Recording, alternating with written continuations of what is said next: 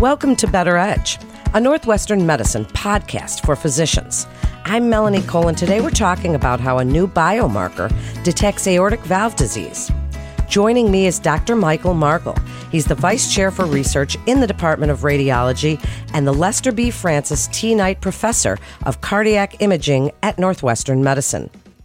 Dr. Markle, it is a pleasure to have you with us for this fascinating topic today. And as we get into it, can you first tell us a little bit about the history of imaging modalities to detect cardiovascular anomalies? How has MRI become this important tool for the clinical evaluation of patients with cardiovascular disease? Well, thank you very much for having me today. So that's a great question, of course. There's many competing imaging modalities that we have available today in the clinic for investigating patients with heart valve disease.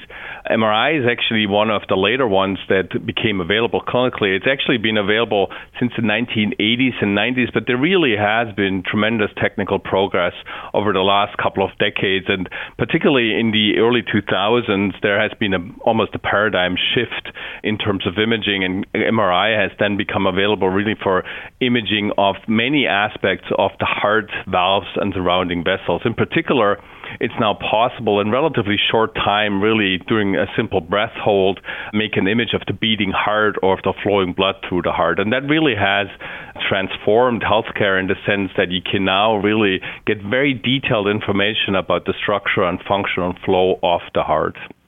It's absolutely fascinating. What an exciting time to be in your field. So tell us about your study with the 4D-Flow MRI as a hemodynamic monitoring tool in cardiopulmonary exercise testing, and what 4D-Flow MRI was used to detect, really. So let me just talk a little bit about the background. So this was a study in patients with heart valve disease, more specifically aortic valve disease, which is actually a very frequent disease affecting about 2 to 3% of the U.S. population. One important subset or subgroup is patients with bicuspid aortic valve disease. In fact, bicuspid aortic valve disease is the most common heart birth defect of the heart, and it affects 1 to 2% of the population. In BAV, there are 3 typical leaflets of the aortic valve. 2 of those are fused, and that results in a much more narrow opening of the heart valve when the blood is injected from the heart into the aorta.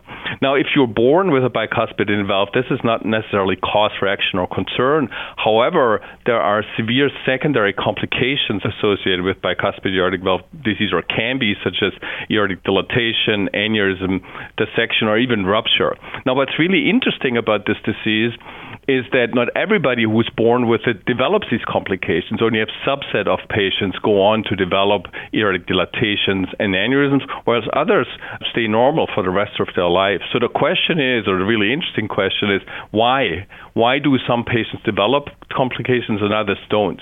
So there's 2 schools of thought. One is kind of a genetic defect. So you kind of have a birth defect. So there's the thought that there's a genetic abnormality of the aorta that weakens the aorta, and that's partly true. There's some evidence. And the second hypothesis is that it's the flow. Remember that kind of more narrow opening of the bicuspid aortic valve changes the flow that goes through the valve, accelerates it, and then it hits the aortic wall.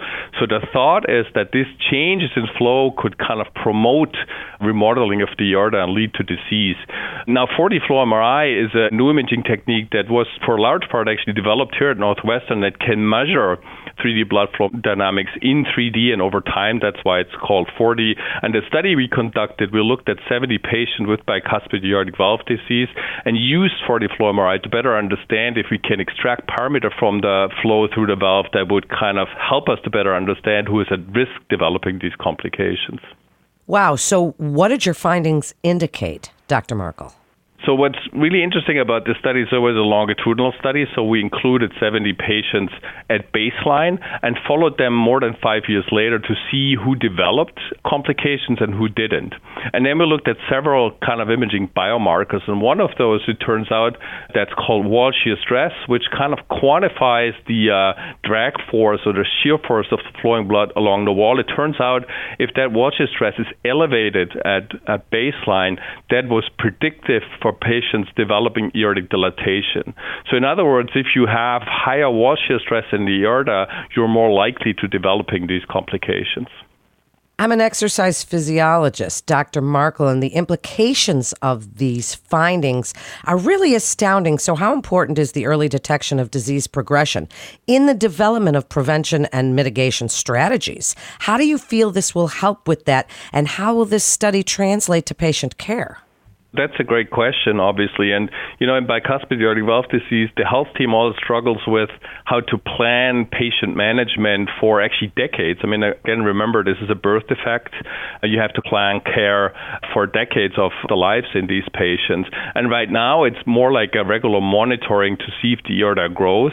And if the growth is too large, then actually that's an indication for surgery and replacement of the valve. So kind of a very, very big intervention. So with this parameter, hopefully we'll have a new measure, a new biomarker at our disposal so that early in the life we can really identify those patients at higher risk and then really adjust their therapy plan, their management over time. So you could think about, doing this measurement at a patient early in life. And then if your watch stress is low, you could say, okay, this patient, we can do a very kind of minimal monitoring scheme, bring the patient back every 5 years for an echocardiography, whereas somebody else who has higher risk, you probably want to have regular visits on an annual basis and really pay more attention to any changes in their cardiovascular system. What an important tool. So tell us about an MD and PhD collaboration, because I find this fascinating as well during this study. What can other professionals learn from this collaboration? I think what's really critical to the success of this imaging technique, this study, and generally research in that area is really cross-disciplinary collaboration. And what you've mentioned, really tight collaborations between MDs and PhDs. I'm a physicist by training, and it was always important to me and critically important to me really directly connect to my clinical colleagues in radiology, cardiology, and cardiac surgery, really as a team to evaluate the diagnostic value and prognostic value of these new techniques. It's really important to combine that complementary information or that complementary expertise that everybody brings to the table, really, and that's what in the end will improve healthcare and therapy management of those patients.